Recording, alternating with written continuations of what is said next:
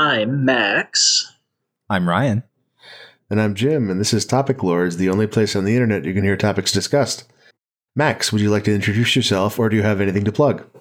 Sure. I'm Max Krieger. I make video games sometimes. I spend too much time on Twitter those other times, and I've been spending a lot of time on Twitter running a really weird novelty Twitter about non-standard McDonald's. And believe it or not, this is my second interview today, because my first interview was with the Pittsburgh Local News, who wanted to interview me about non-standard McDonald's. I had less than a day to get ready. I was actually on OG nighttime news local variety show. Wow. Being interviewed about a weird gimmick Twitter. Was it live? Yes, it was live. Oh, the pressure's on. Yes. I had to grab as many, LED flashlights and other things from my house to make my work from home cubicle a presentable live television backdrop. It's cobbled together a recording studio. I already have tripods up around it because reasons that I'm not privy to discuss. So I just kind of took things off of them and put some IKEA light cubes on them. And it turned out pretty good, all things considered. I had less than a day to get ready for it. So you're going to have to hit me with that non-standard McDonald's at either during or after the show. Yeah, it's non-standard McD. I couldn't fit the whole thing in the handle. Okay, well, I know what I'm doing after this. Well, my name is Ryan Ike, and I do music for video games. I'm working on a bunch of cool stuff that I can't talk about yet, so you could search for me on Spotify and just listen to some of my work. I also run a really unsuccessful Twitter account about a banal and boring regular Long John Silver's. Don't have a lot of subscribers, so if anybody wanted to, pop by and see what the day-to-day kind of paperwork and staffing issues are at a mid-tier fast food fish restaurant. So we're both in games, and we're both running gimmick accounts about fast food restaurants. That's eerie. Well, mine is a lie, just based on your thing, because your thing's cool, and I just want to get in on that. I want to see the Long John Silver's account. Maybe I'll start it. It's not Long John Silver. It's Arthur Treacher's. I used to live where the last Arthur Treacher's is. That's a deep pull. I haven't thought about Arthur Treacher's in I know where the last Arthur Treacher's is. Wait, is that a restaurant? Yes, it's similar to Long John Silver's. Very similar. Huh. Would you say better or worse?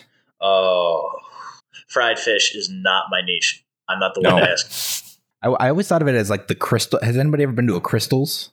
No. Spelled with a K. It's White Castle, and they serve nasty, super thin hamburgers with a million onions on them. When I was traveling with my family to Florida when I was a kid, we passed through Georgia, and they had Crystals with a K, and it was the ickier, stinkier version of that, but it was that same steez, but just a little bit weird and off-brand. It was the Negaverse White Castle, and that's what I always imagine Arthur Treacher's is, the Long John Silver's. Stinkier than White Castle. Oh, that's a tall order, I know. Yes. Isn't Laura running a novelty Long John Silver's account? Wait, is she? I feel like it might be a magical realism thing. I'm gonna feel really bad if I just bit her steez off the top of my head, because Laura, if you're listening. So it's like an Eldritch Long John Silver's? That's all time. Yeah, I need this. I don't think Laura has... Does Laura have a list of bots that she's running anywhere? Because I don't see one on her website. She has a whole bunch of games that she made. I mean, whatever about that. Let's talk about the fast food bots. Well, except that we're not talking about them. We're just talking about failing to find them. Mm-hmm. That's close enough. That's adjacent. All right. Well, I'll put this in the show notes if I can find it. And if you can't, you'll put a really pathetic apology about how you couldn't find it and all the time you spent on the show looking for it with no success, right? Right. Yeah. That sounds good. Are we ready for some topics? Yeah. I have been waiting all day for topics. Max, your first topic is, what do you think is behind the human fascination with miniature things? I wrote this as kind of a cry for help, because unsurprisingly, I am the human being fascinated with miniature things. I don't know if you've ever seen these. There are these Japanese fake food candy kits you can buy. If you go to the Japanese grocery, you'll probably see them in the candy aisle. And they're made mostly of gelatin and cornstarch and food dye, but they come with little plastic molds, and you make fake tiny hamburgers or tiny donuts. Mm-hmm. And they're often savory foods. You can make tiny ramen that you dip noodles into the broth with. And so not only do I have I've been on a strange kick with those, I've been like hoarding them, and I don't want to use them because when I use them, they'll be gone. So I have 20 boxes of these things that I've collected over the period of 3 years, and half of them are expired, but they're not good to eat anyway. Don't eat them when you make them. They taste horrible. Yeah, they're 80% horse hoof. Yeah, I have a problem, and I don't know. There seem to be lots of dads and grandpas out there who are obsessed with things like model railroads and building ships in a bottle. So I was just seeking some closure with this question. Yeah, I mean, I don't really have it. I was thinking like squirrels. Oh, those are also miniature things. This is true. Oh, you just mean things that are naturally their normal size, but happen to be tinier than you. Cups, pencils. I mean, I could go on. Soccer balls. Like, is that? I mean, I think there's a joy in like seeing something that's very finely crafted, and in the case of a kit, there's a joy in making something that's very finely crafted. Mm-hmm. But hoarding, I would say, is a different. That's a different question. Yeah, you kind of snuck that one in under the wire, Max. Like you asked the question about miniatures. That's also kind of a question about hoarding. But you did it in the back door, and I appreciate the game there. Well, see, the thing with this is that these are one-time use, and that's where my anxiety. It's like, you know how you stockpile elixirs in an RPG, and you go, oh, I'll use this when I really need it, and then you end the game and you have like 80 elixirs and you never used any of them. It's the same thing, except applied to tiny food candy kits from Japan. Yeah, what if the elixirs in the JRPG expired? This elixir is only good for like 6 more battles. You better use it. Please cut that out of the recording. I don't want any devs to hear that. Like, I'm getting conniptions right now just listening to you. I like so for me, I agree with everything said so far. Like, it's well-crafted things on a tiny level are satisfying because it somehow adds that extra layer of like, man, it takes even more craft to make this little teeny like version of this thing. For me, I love miniature things because it's the power trip. Like when I hold a Lego like minifig, like a little person in my hand, I think like, you are so cute and I like your little vest and I could end you anytime I want. And that gives me something to kind of vibe on, is that like I could crush this thing. Not really. I'm not that strong, but I could like pop the head off anytime I feel like, you know? And that makes me feel big. That makes me feel like a big man. And that's what I like. Kind of a wish fulfillment of a world of order and perfect design. Absolutely. Did you see the image going around about how women over 5'8" or what was the word they used? It was like not feasible was the okay. not cost effective. And the actual like the context for this is that this was part of a study where they were measuring like how much more money like a 5'2" man would have to make to be as attractive as a 6' man. Mm-hmm. And like they need to make like $80,000 a year more or something like that. But then like they tried to flip it around and were like, well, how much more money does a 6' woman have to make to be as attractive as a 5' woman?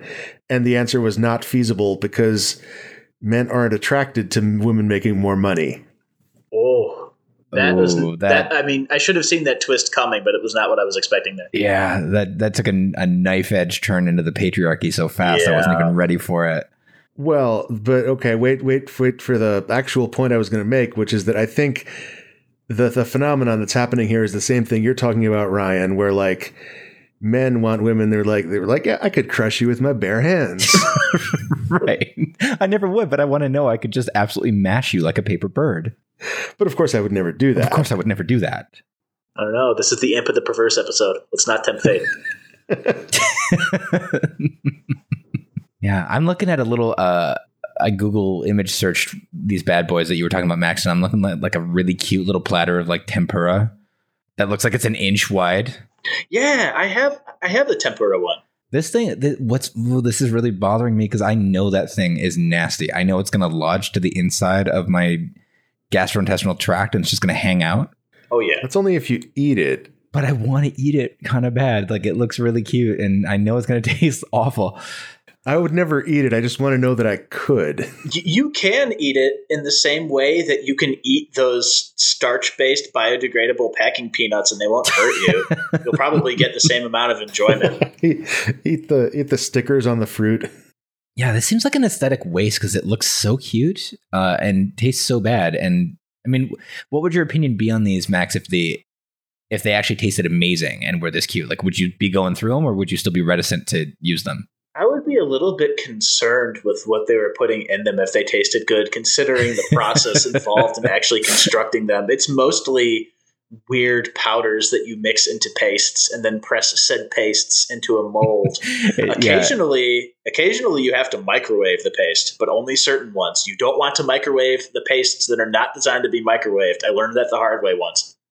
So you have made one of these? Yes, I have. I've made several. I got hooked, and so I built a rainy day stockpile of them. And the rainy day has been here for over a year. And yet, here we are, as I stare wistfully at I have 6 of them on display in the cabinet in my dining room right now.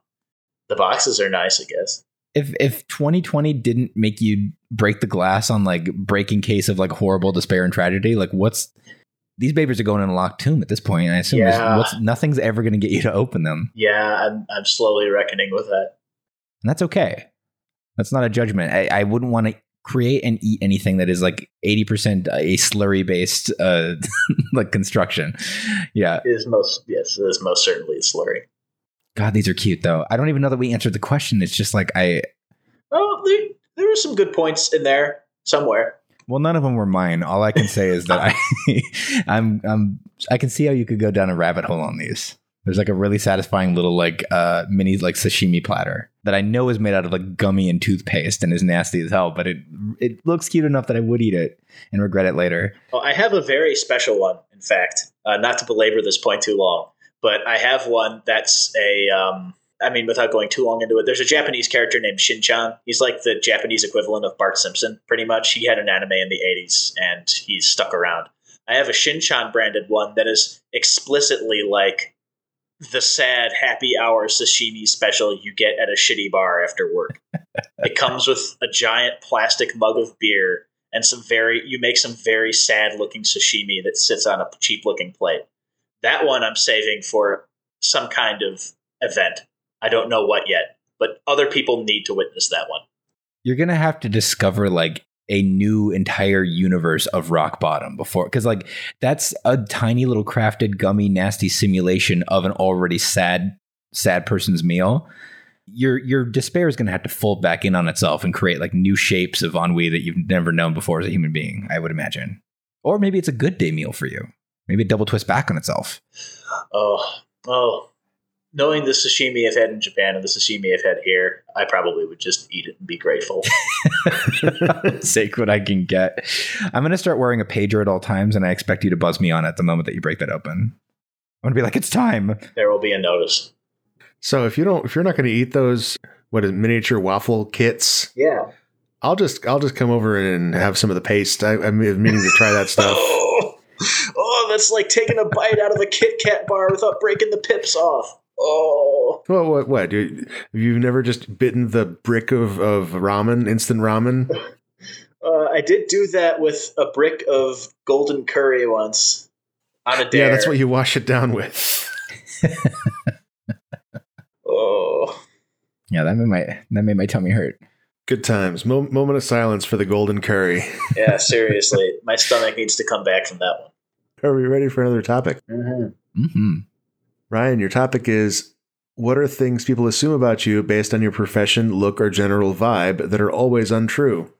Yeah, and this is specific to you, not like always universally untrue necessarily, though it can be that if you have one. But like a big one for me, for example, is that I work in audio and I try to produce the highest quality audio I can for whatever I'm doing. But people assume like I must be an audiophile. Like I must only want to listen to like lossless audio, like waves or higher. And it must really bother me when something has kind of like low quality or like compressed audio. And I don't give a shit. And I almost never notice. Like I have tried to compare MP3s and WAV files like of the same track just to see if I can tell. And I can't. And I don't really care that much. Like I will deliver the best thing for you, but like I don't. That's not a thing that I notice, and everybody is always like flabbergasted when they hear that, and it's like I can't tell, and I don't care that much. Like if it sounds awful, sure, but if, there's a big window in there where it doesn't bother me, and people are always like confused by that because they think you must be a weird like up your own butt, audio perfectionist if you work in this field. I'm like, So you're not like buying the $500 wooden volume knobs? Well, those are for visual aesthetic reasons, sure, but right. Yeah, I guess on the topic, people assume that I don't know, when I mentioned I'm in video games, people associate that with me lusting after expensive graphics hardware of some sort, because I think that's just the de facto thing people are used to. Most of the video games I play are on consoles that are 10 years or older at this point, and it's strange. I'm like, no, I don't want to mine crypto on a GTX whatever. Leave me alone. I'm not a weirdo. Yeah, and I think you can extend that to like tech workers wanting the least high tech like kitchen appliances possible, Oh, yes. For example. Same. I'm in that camp hard. I'll pay extra for it not to have any CPUs in it. Yeah, if something tries to connect to my Wi-Fi and I don't know why it's doing it, I'm just inherently suspicious. 100%. For me personally, something that's been happening all my life and got worse when I made Frog Fractions is people just assume that I'm really into drugs. Oh, I get that too. Yeah, I can see that. I get that too. Like I think it might be the hair. Oh no, it's definitely the hair. Yeah, like 1,000%, it's the hair. It's most certainly my hair too. It's large.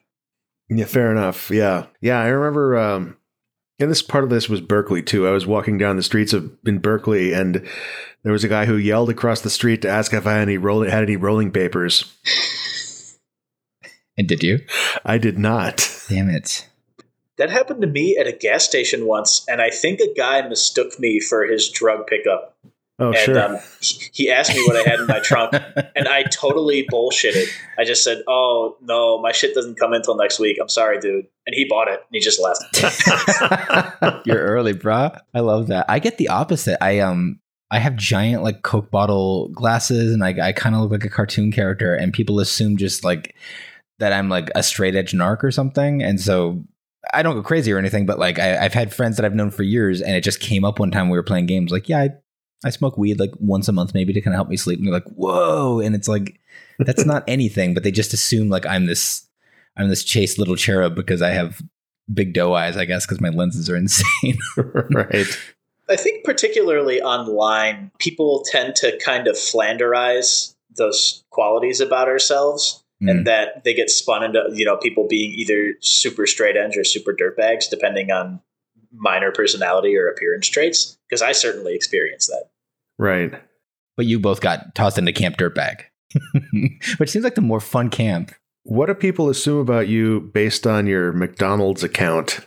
It's more so they think that I'm super into it as a concept, when in reality, I'm more into the research and documentation I'm doing.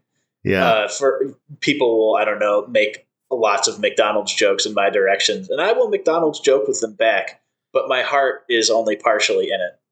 And I don't know, I assume it's going to become stale, and nobody likes a stale McDouble. It's not good. Same deal back in the days of, this is a real, I guess it's a real throwback now, which makes me very happy, is the Cheesecake Factory. Oh, yeah. The Cheesecake Factory thread I did on Twitter many moons ago. That was very good. That was why I started following you. Yeah, that was a delight. Thank you. I went to GDC a couple of months after I did that thread, and everybody was like, "Oh, you're the Cheesecake Factory guy. You're the Cheesecake Factory guy." And this was right after I successfully crowdfunded my last game. So I actually, I successfully pulled off the Kickstarter, and yet cheesecake was the topic du jour. And how did that feel that you scooped yourself in this way? I'm just glad that it's passed. I think it's kind of phased out of the collective memory a bit, and here I am digging myself into another hole. But that's okay because it's not associated with my personal account, so that's a little bit better. It was a quality thread.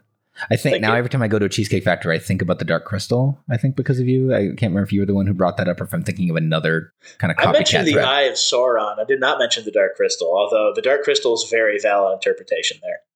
Yeah, the font alone is wildly adjacent for no reason. That place is. I can't do this.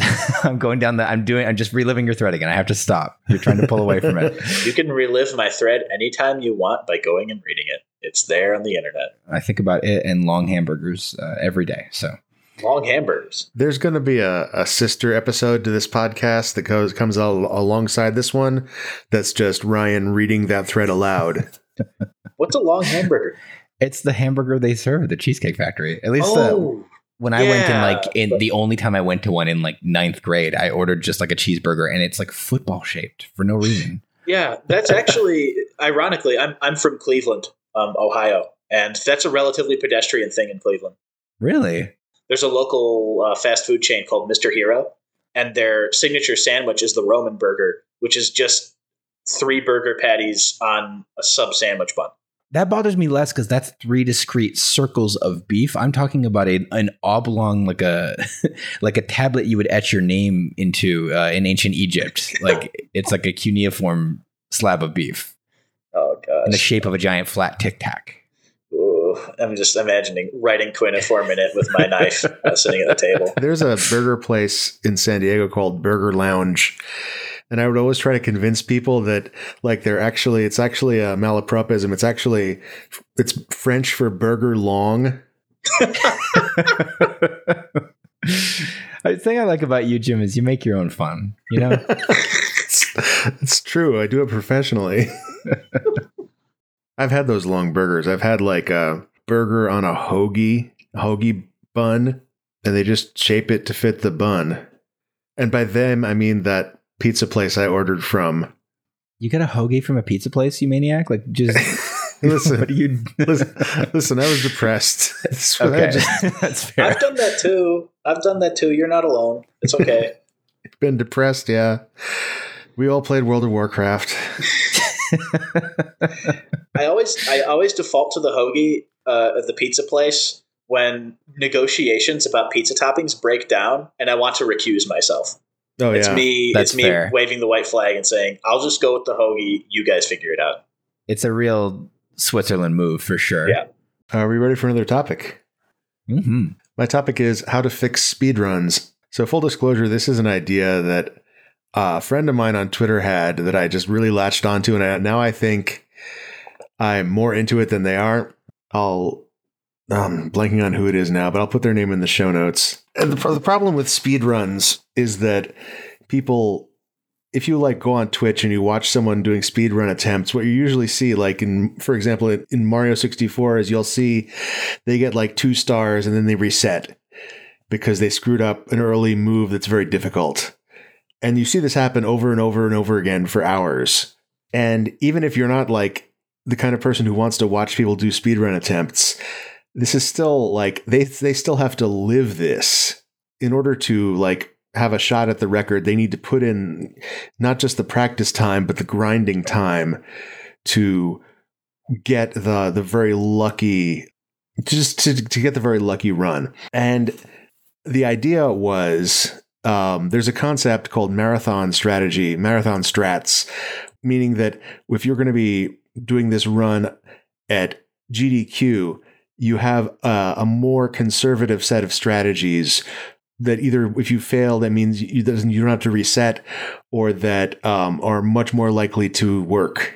And I think speedrunning as a discipline would be more fun for everybody if those just became the norm. And so the way to actually do this might be, for example, you get one chance a month to run, to do a speed run, and you announce it in advance and you stream it live, and that's your one shot. And so you have to do the marathon strats every time. Yeah. I like that because I think eventually you'd get some like wild, like figure who would show up for their once a month shot and still do the super like risky but faster move. And most of the time it would fail, but every now and then you'd get someone who would try that and it would succeed, and it would be like a baller, like legendary run. Yeah, and that would be extremely rare, which would make it even more fun. Exactly. And then most people would do the higher success rate, like you're describing, where it'd be like, okay, yes, this takes longer, but I get to watch them actually do stuff instead of just hit a brick wall. Right. I don't watch enough speedruns to, I guess, be personally affected by this, but I wonder how much. Jim, do you engage with them like a lot? I would assume that's why this question came up. I do watch a bunch of speed runs. And if you mean engage, like I talk to them, that's not something that happens. Oh no, I would have never have assumed that. But how much do you think the speedrun experience, as someone who like I enjoy a couple a year, like they're great, but I just don't like consume them a ton. Like how much is the experience weighted towards the viewer versus like just this is something that is for this person who's achieving this, but they happen to be recording it so other people can see? I think for the people doing the speed runs, they want to be the one who has the record. I think there's a lot of pull there to the competition, and the video of the run is just the proof that it happened.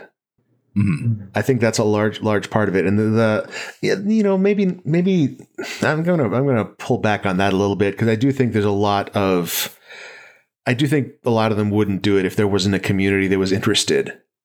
Like the fact that there's a community there to watch these runs is also pretty important. Now that I think about it. My favorite runners are always the ones, and I don't watch, I don't know, stan, as the kids call it, particular runners in the community.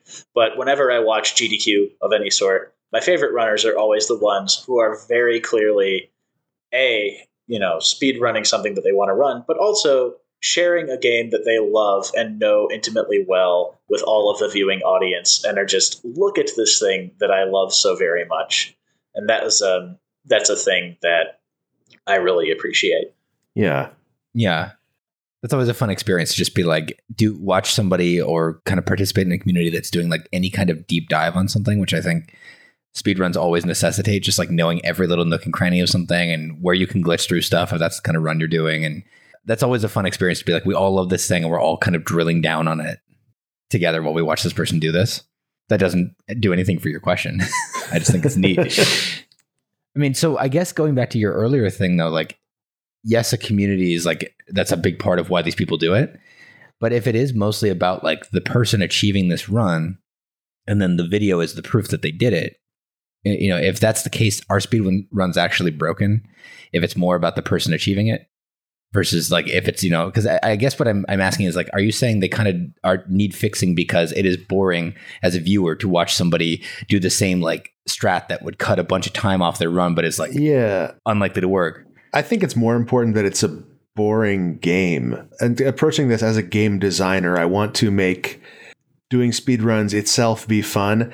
So there's a skip in Frog Fractions called the Thymic skip, where right after you turn into a human, spoiler for Frog Fractions, you turn into a human and the bugs eat your fruit, and there's a little tooltip in the corner that pops up saying, "Watch out, man, they're eating your fruit."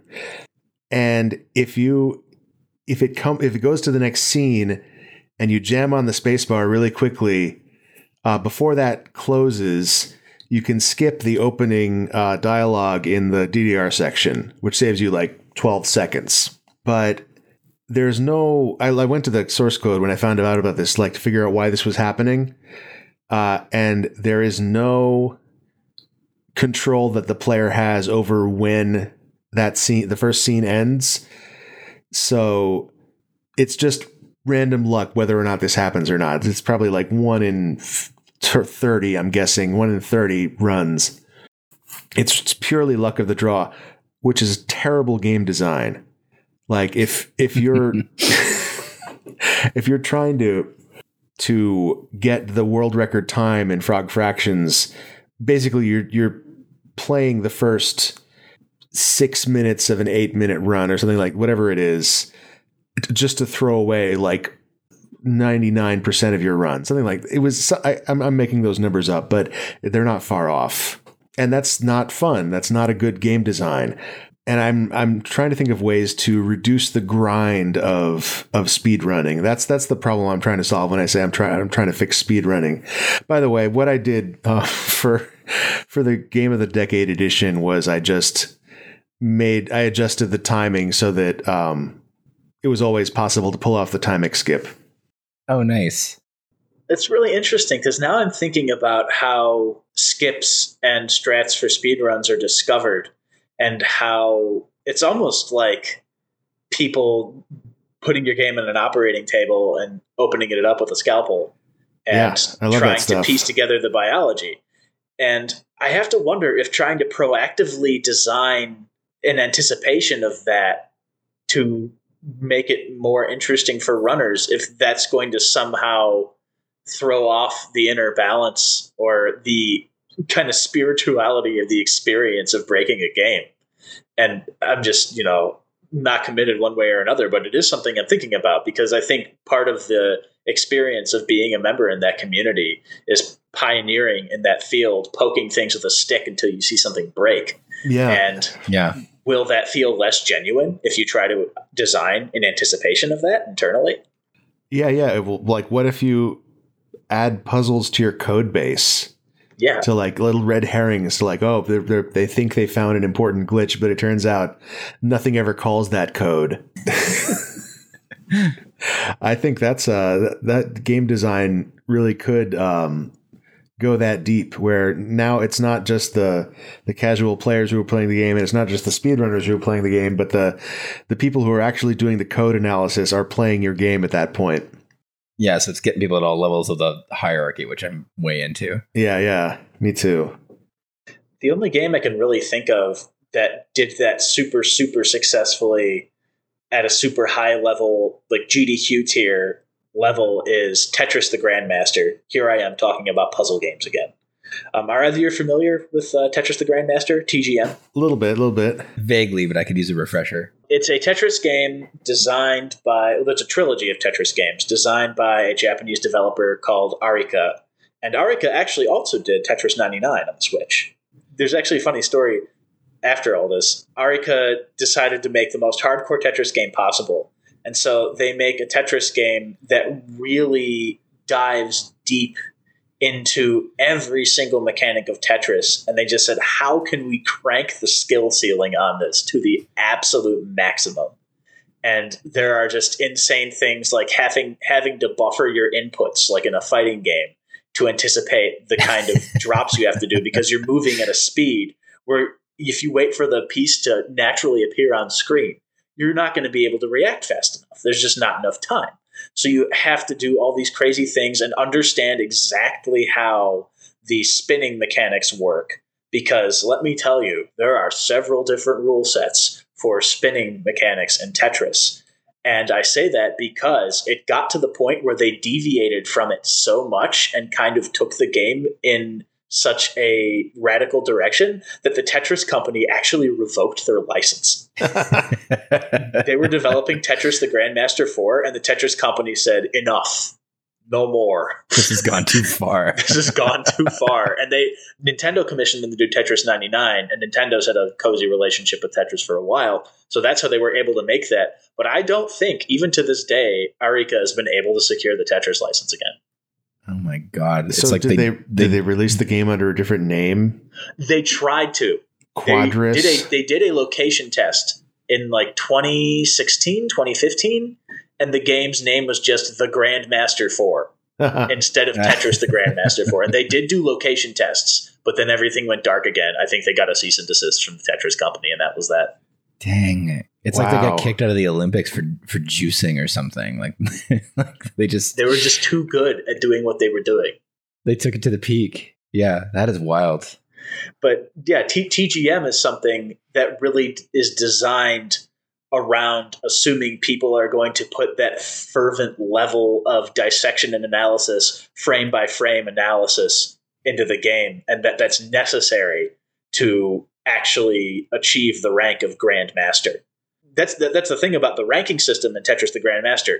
There's the various ranks, and you get little medals, and you can get Master, and then you can get Grandmaster. But the game never explains any of it to you. It just assumes that the people who play it are going to play it so much that they will figure out what these things mean.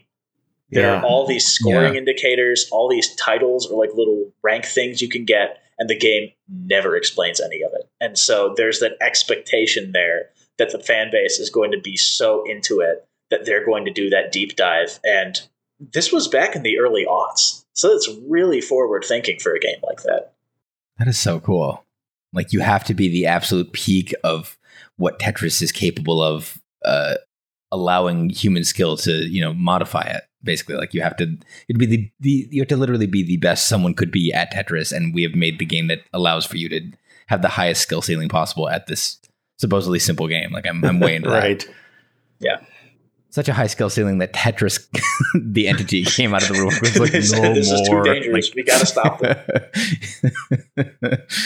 Like, that's how you know they were successful, when like Tetris himself shows up to like swat them away from the sun because they're about to like uncover some like eldritch truth about these 4-block shapes. Are we ready for another topic? Yeah. Mm-hmm. This is a write-in.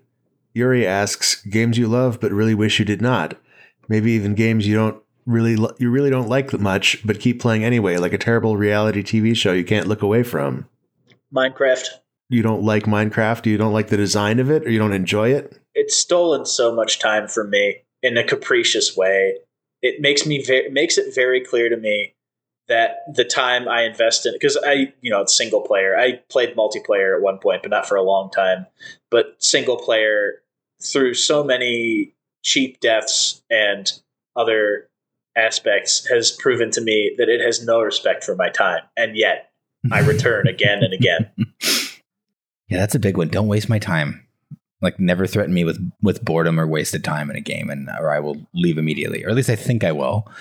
My big one, I mean, I have several. Are either of you guys familiar with BeamNG.drive? Have not heard of that one. BeamNG.drive? No. Yeah, it is. I don't even know if it's out yet, if it's out of early access, but it's this like car simulation game. Not a racing simulation game, a car simulation game that's like, I think, meant for people who want to get really nitpicky and like intricate with different models of cars and vehicles. You can kind of just go from a list and summon into like, a hellish landscape of half pipes and spheres, or kind of a badly rendered forest or whatever. Any kind of vehicle of your choosing out of a bunch of different ones, including like construction vehicles and planes and stuff. And I'm not like a gearhead at all. I don't really care about cars that much, but they've like laboriously modeled the physics of everything. So I think what they meant for it to be is like a really fun car simulator where it's like, I want to see how this thing drives and what the torque is on it, and like da-da-da. And it's like exclusively used for just being a giant child in a sandbox and just smashing cars together and watching them. Like, it's like Gran Turismo meets Gary's Mod. I would say that's pretty accurate. Yeah, it is. It is the most satisfying car crash simulator that I've ever played. It's exceedingly fun to not do any of the things the game clearly was built to let you do and wants you to do, like drive this course and note the different ways that we modeled like the physics of this car. And I'm like, no, I want to go off this other ramp and watch it tumble end over end in a horrible like cacophony of noise and sound. It's great, but what I don't like about it is that it just it makes it really apparent like that I'm just like a clown, like I'm just like a stupid child, like masquerading as an adult, because it's like it is the closest I feel to just like sitting in a sandbox and smashing micro machines together. Like I recommend it. I think you can get it for free. Last I checked, but so you're saying this game makes you feel like a child and you hate it? Correct. It exposes things about how easily entertained I am. I like to think I'm somebody who likes a more nuanced story, or if a game doesn't have story, I like some really interesting mechanics that have some kind of like unique details to them. But apparently at the end of the day, just let me make Big Truck and then make Big Truck go into other Big Truck, and I'm good. You can like spawn cannons and fire the cannonballs at vehicles, and that's really satisfying. Just watching like a tanker truck like implode in from the side and like seeing if you can get it to flip over. Like pirate ship cannons? Yeah. Like pirate ship cannons. It's great. And the cannons go backwards too. So if you want to drive the cannon like a vehicle, you can like keep firing the balls and the cannon will respond to the recoil, and eventually you can get it like flying like at rocket speed and then hurl that into things. Yeah, it's just a big physics engine that is supposed to be for gearhead nerds, and I use it to break things over and over and then clap my hands like a big baby and say again. It sounds very good.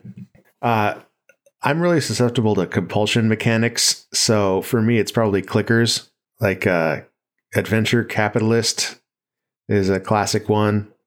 it's a clicker that's themed. It's actually really, really well tuned to give you a good ebb and flow of your upgrades, but it's themed around like turn of the century robber baron, like you're like a Rockefeller type situation. Yeah, Rockefeller in a top hat, buying oil wells, that sort of thing. Okay. And it's like I can't tell you I ever actually like enjoyed playing it, but it did draw me in, and that's the sort of thing that I'm talking about. Like when I say I'm susceptible to compulsion. Yeah, a game will make me play it without wanting to act, without like ever getting any joy out of it. Yeah, the cynicism sets in before the dopamine cycle wears off. And you have a weird period in between. Accurate. Yeah, it's just that dopamine hit of getting the next thing or filling the next meter or making the numbers go up, but just like distilled down to the barest essence of that thing without any like trappings of story or mechanics or, player fulfillment kind of, right? Like it's just like I clicked it and a good thing happened. Right. Yeah. I get that, but I also understand people playing those. Like no shade. I can just be like, look, I have like a dopamine app in my pocket and I just need to like tap the thing and have good thing happen. Like, especially after 2020, like I don't fault anybody who's like, this is my favorite genre. Oh yeah. Like a lot of the fun of venture capitalists specifically is that your money only ever goes up. Yeah. As it should. I think. I think clickers shouldn't be about like losing. I think it should just be about like maximizing how quickly you ascend. Yeah, it's like tweaking a finely oiled machine. Mm-hmm. Right. That's a good one though. That is kind of the trash reality TV of video games in a lot of ways. Right.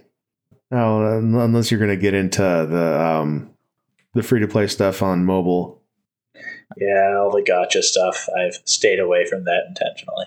Oh yeah, I'm terrified of. I was going to name check Genshin Impact, but I'm actually not scared of that one because it looks like there's way too much text in that game for me.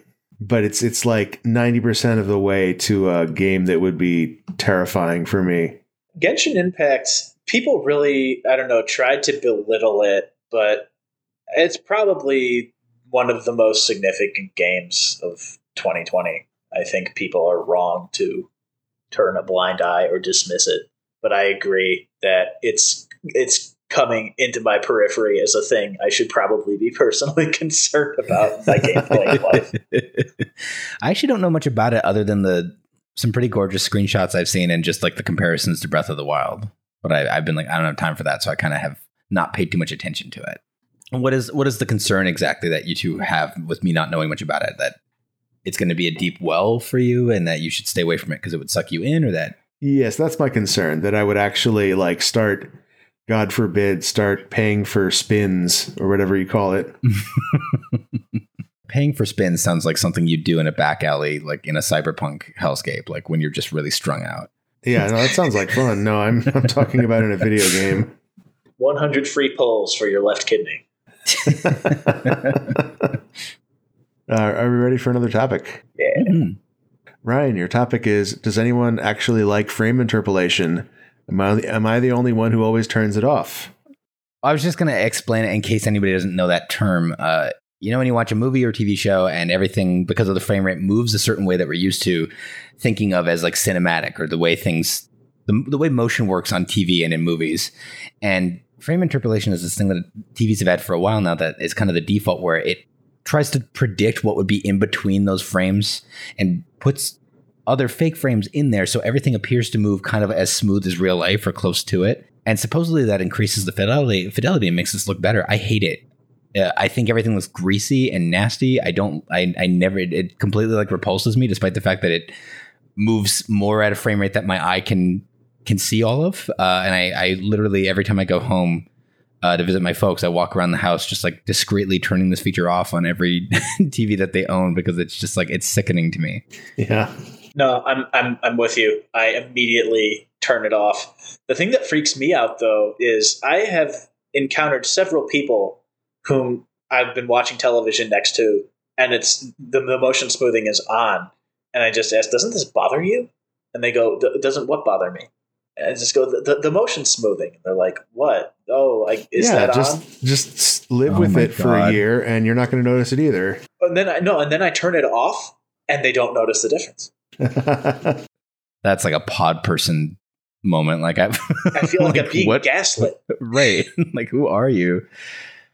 Wow. Ooh, that's chilling. And it's happened multiple times now. You should really consider your friend group and your roommates going forward. The first thing you do when someone else moves in with you, you should be like, look at Lord of the Rings right now. Tell me what's wrong with it. And if they can't answer, they got to get the boot. Oh, don't worry. In this house, the motion smoothing goes off. This is not a motion smoothing house. We're good, proper Christians here. Yeah, it's like my dumb little curmudgeonly tech thing. Like I don't really get, like I mentioned before, like I don't notice fidelity in other ways, like waves and MP3s I mentioned, or like I will literally a lot of the time I'll go to a big store, and if I'm waiting on my wife to like try something on or whatever, I will go over to the TVs and look at like the super, super high def, like 5K ones, and then the 4K ones, and then they'll have some 1080p's. And like, I mean, y'all, I know I got bad vision, but like I can barely tell the difference. Like I don't, it's not a negligible enough difference for me to be like, oh yeah, this is way better. Oh, I think a lot of that is just that most content isn't 4K. Yeah. That's probably true. And even then, 4K content is really only as good as its bit rate is, and as good as its color depth is. If it's not HDR, you're really not going to tell a huge difference. That's the big game changer with, I just recently got a UHD display. And it's the color that I really notice on HDR stuff versus the actual resolution. I've heard it from several reputable sources that not 4K, but 8K, as far as pixel density goes, is the final frontier. That any further pixel density past 8K res is just going to be diminishing returns. That seems to be the consensus, at least when I last checked. I don't know if that's still true. That makes sense. Yeah. Is that just based on like the actual limits of the human eyeball? Like yes. Literally? Yes. Okay. Presumably it depends on how close you're sitting to the TV. This is true. You want to nestle right up to that bad boy. Yeah, I think your implicit question here, Ryan, is so first of all, I think nobody likes it. Nobody who notices it likes it. But I think your implicit question here is, why do TVs have it? If anybody who knows about it likes it, and anybody who doesn't care about it doesn't notice it. I have an answer for this. Okay. Sports.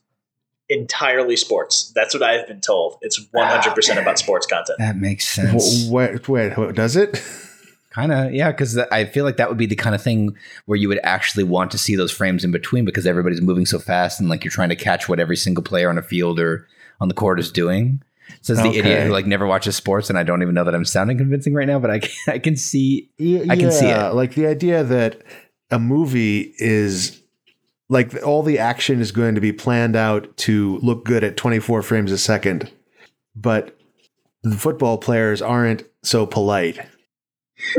Right. One is a scripted experience that is meant to go the same way every time you view it, and one is a live thing that you don't know what's going to happen. So as much detail as you can get as the viewer, I think that makes a kind of sense to me. Yeah. What I was going to guess was that I've heard that when you buy a TV from like Best Buy, the default like color settings, they're tuned to sell a particular TV that's being on display next to a wall of other TVs. So they really want to make that image pop, and it's terrible for actually watching TV on. So whenever you bring a TV home, you have to really like adjust that stuff to manually to a reasonable setting. Unless you watch TV by watching an entire wall of consecutively stacked TVs like the Riddler or something, and then it's great. And with the purpose of choosing the one you want to take home with you. Yes. Yes. And so it may be that motion smoothing is trying to like it exists to sell the particular TV in the wall of TVs. I think there's probably some truth to that. I know that they also do the same thing with they crank the saturation way high on the TVs they're trying to move. Yeah, that's the sort of thing I'm talking about. Yeah. So what you're saying is a big box retailer lied to me? No, the retailer didn't. It was the TV manufacturer. Oh, a different big corporation, manufacturer of electronics. They would never. Okay. Whew. Now, Best Buy is your friend. Best Buy wants me to have the Best Buy. Best Buy is your best bud. Is Best Buy really the Best Buy? The answer may surprise you. Well, good. I feel vindicated to know that either people are the placid background characters from They Live who don't know about the dystopia they live in, or they're an awakened like me who see this horrible effect on TVs and always hate it. Right. All I want to know is that I'm in the majority at all times. I don't think that's that much to ask.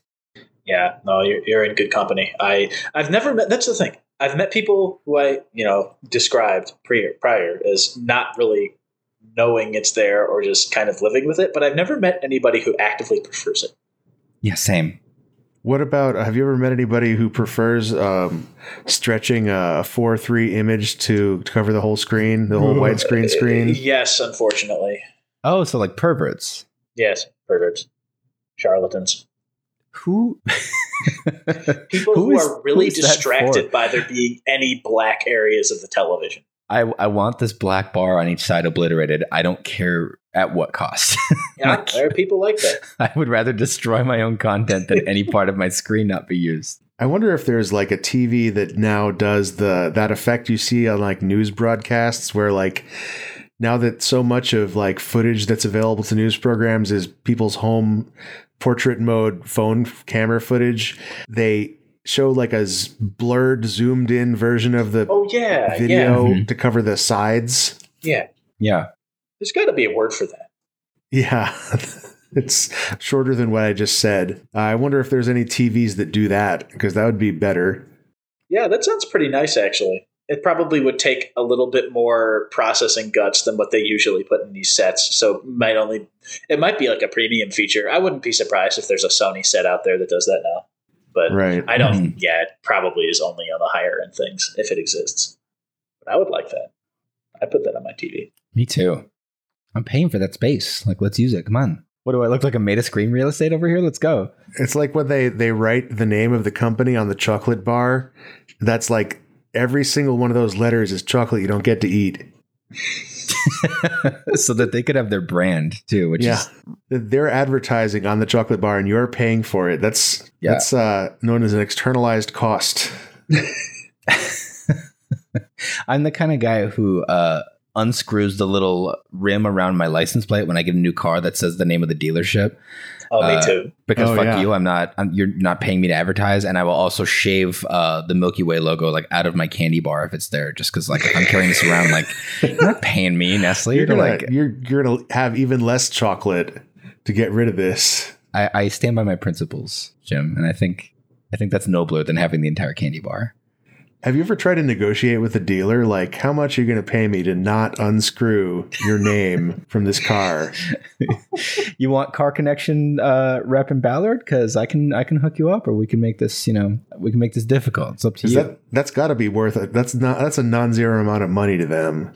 Yeah, I got a Phillips head and I'll use it. Are we ready for another topic? Mm-hmm. Mm-hmm. Max, your topic is: there seems to be a zoological consensus that hippos share a unique, communal, organized hatred of humankind for reasons that cannot be explained through typical animal behavioral reasoning. I feel bad because I've been trying. I remember I read a wave of articles about this several years ago now, and I've been trying to find them over the course of this episode, and I have not been able to secure them. So I might just be blowing smoke here. So my apologies if I am. But I have read, I swear I have read that people have said who study hippos. They're like, yeah, hippos are territorial. They'll tangle with gators and they'll tangle with other wildlife.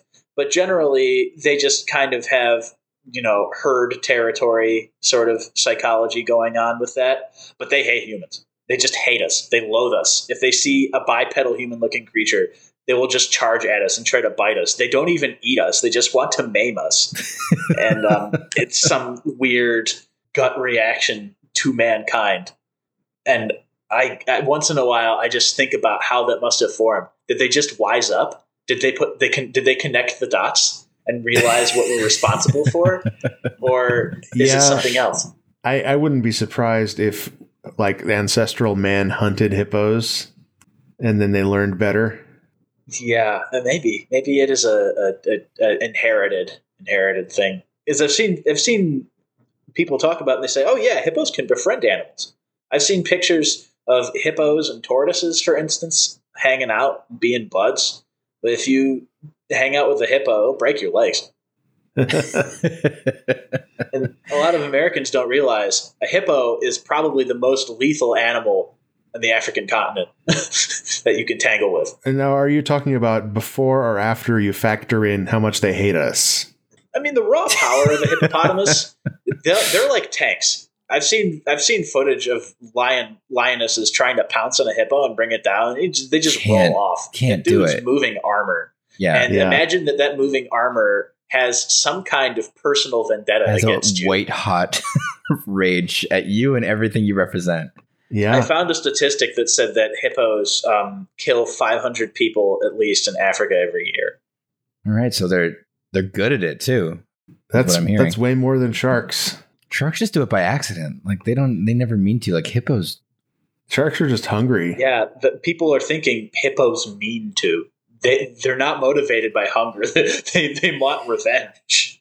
What do you think about? Okay, so I've heard a number of theories about how there's all this talk lately about between our climate disaster that's currently unfolding and COVID and everything that oh no, Mother Earth's not gonna make it. And one of the common responses you always hear is Mother Earth's gonna be fine. Yeah. It's us who aren't gonna make it. And I wonder if what if she's chosen hippos as her vehicle?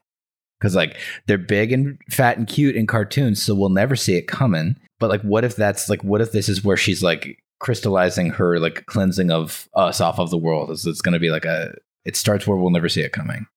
Well, they do swim, and the sea level will go up, so maybe they'll have a better time than we will.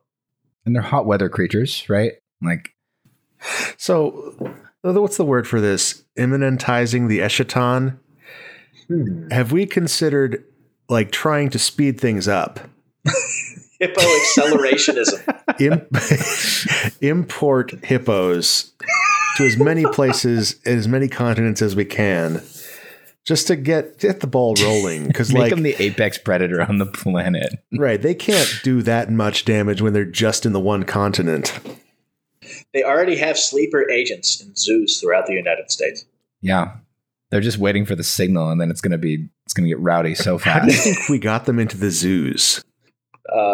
Very carefully and with great numbers of people. Or again, if this is an organized coup against humanity, they just came super docile and willingly, you're not locked in here. I'm locked in here with, I forget the quote, but the thing from the thing from Watchmen, the one everybody likes. It's that mentality. They're just waiting. Go ahead, place me right in your backyard. I don't mind. San Diego Zoo. They're waiting there with the tray full of hot grease. Yeah. Oh.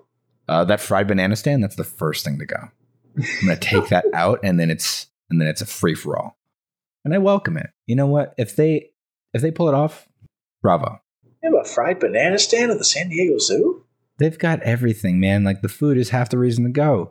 God, I want that. They've got chocolate potato chips. Those are amazing. It'll be an hour before you even realize there's monkeys because you're gonna be so enamored with all the stick-based foods.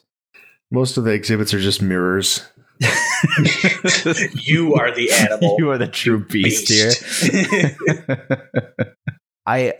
Here's the thing: Max, I believe you. You came with no evidence, but I'm so immediately ready to just buy in that they all decided as an entire species to just have a white hot disgust and hatred of us. Oh yeah, regardless of the actual veracity of this factoid, it's emotionally true.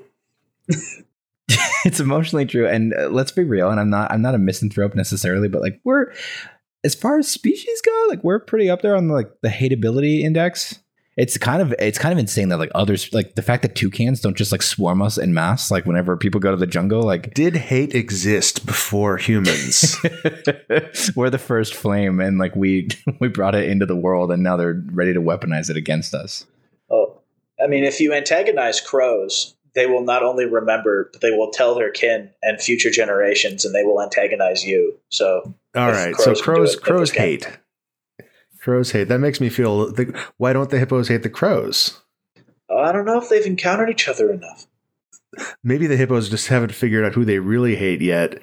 They need to spread onto every continent so they can find their true enemy. They just think it's the humans. Yeah, they'd do that if there weren't so many damn humans around getting in the way. Right. And that's why we need to... What was the term? Hippo accelerationism. Yes. So that we can let the hippos move on to their next target. Right. The only way we survive is if we alien versus predator this whole thing and turn them on each other. Well, the crows are a perfect product of millions of years of evolution, considering their dinosaurian ancestors. Plus, you can bribe them. So yeah, they bring you prezzies if you're nice to them. Like, come on. Yeah. I guess I haven't been nice enough to crows. That is a desire of mine, to form some bond with a crow and have some material exchange. My sister's done it. She just did it recently. She works at a pet food store up here, and there's this like abominably fat crow that lands on the hood of a car, like, and peers in through the glass door of the mud crow bay. Is friends with everybody. This crow, like, is forging relationships left and right. And she has been leaving little nuggets of safe, like, raw food out for it. Mm-hmm. And it comes back on the dot at the same time every day. And it started leaving like little like twisty ties, like bread ties and stuff for her. Oh, that is a great honor. Yeah. In animal currency. I'm very jealous. Yeah, those things have a lot of utility. That's nest building material. Like, that'd be like if I came over and was like, I really value our friendship, and I gave you a big chunk of like drywall. Like, that means a lot coming from me. Are we ready for another topic? Yeah. Mm-hmm. My topic is a restaurant where all the glasses are the same size, but if you order a large, it gets poured out of a 55-gallon drum, and if you order a small, it gets filled with an eyedropper. That's the whole thing. That's it. That's the tweet. Now, going back to the earlier thing about misconceptions that people have about you that are always false, like, what were you smoking when you came up with this one, right? Because okay, so the question I was high on life. I was high on my own sense of self-satisfaction. I have a question, you can just tell me questions aren't allowed. This just has to be a knee jerk. I was high on my own supply of topics. If I order small, the eyedropper makes sense to me. A server will appear and laboriously fill my glass, right. And I have questions about that too. But the 55-gallon drum. What's the mechanism? Is a human being or several kind of... Oh, they need to get every employee to work together to lift that thing. Okay, hell yeah! So it's like if it's like your birthday at La Cucaracha and like everybody has to like roll out and like sing, but they're just trying to like fill your Diet Pepsi. Right. I love that. I assume there was a machine. I assume this was like a forklift situation, but the fact that just it's human powered is pretty good. I mean, they could both be human. They could both be robots if that's like that. If that's what it takes to make my dream come true, I'll pay any price. Okay. Yeah, it could be like a robotic pair of pliers that just repeatedly squeezes the eyedropper.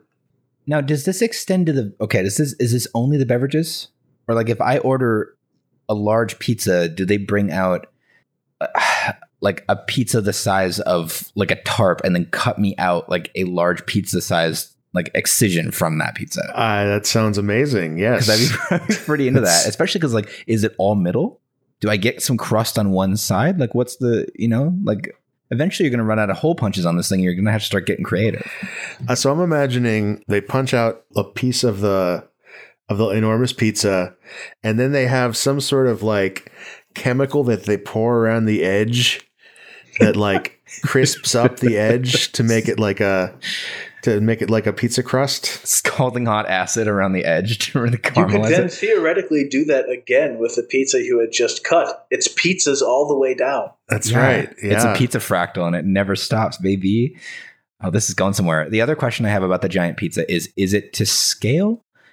Like if I order it and they cut a regular human large size pizza out of the massive like ultra mega pizza, is the crust level like, is it like 4 inches thick and then there's like 2 inches of sauce and like 3 inches of cheese on top?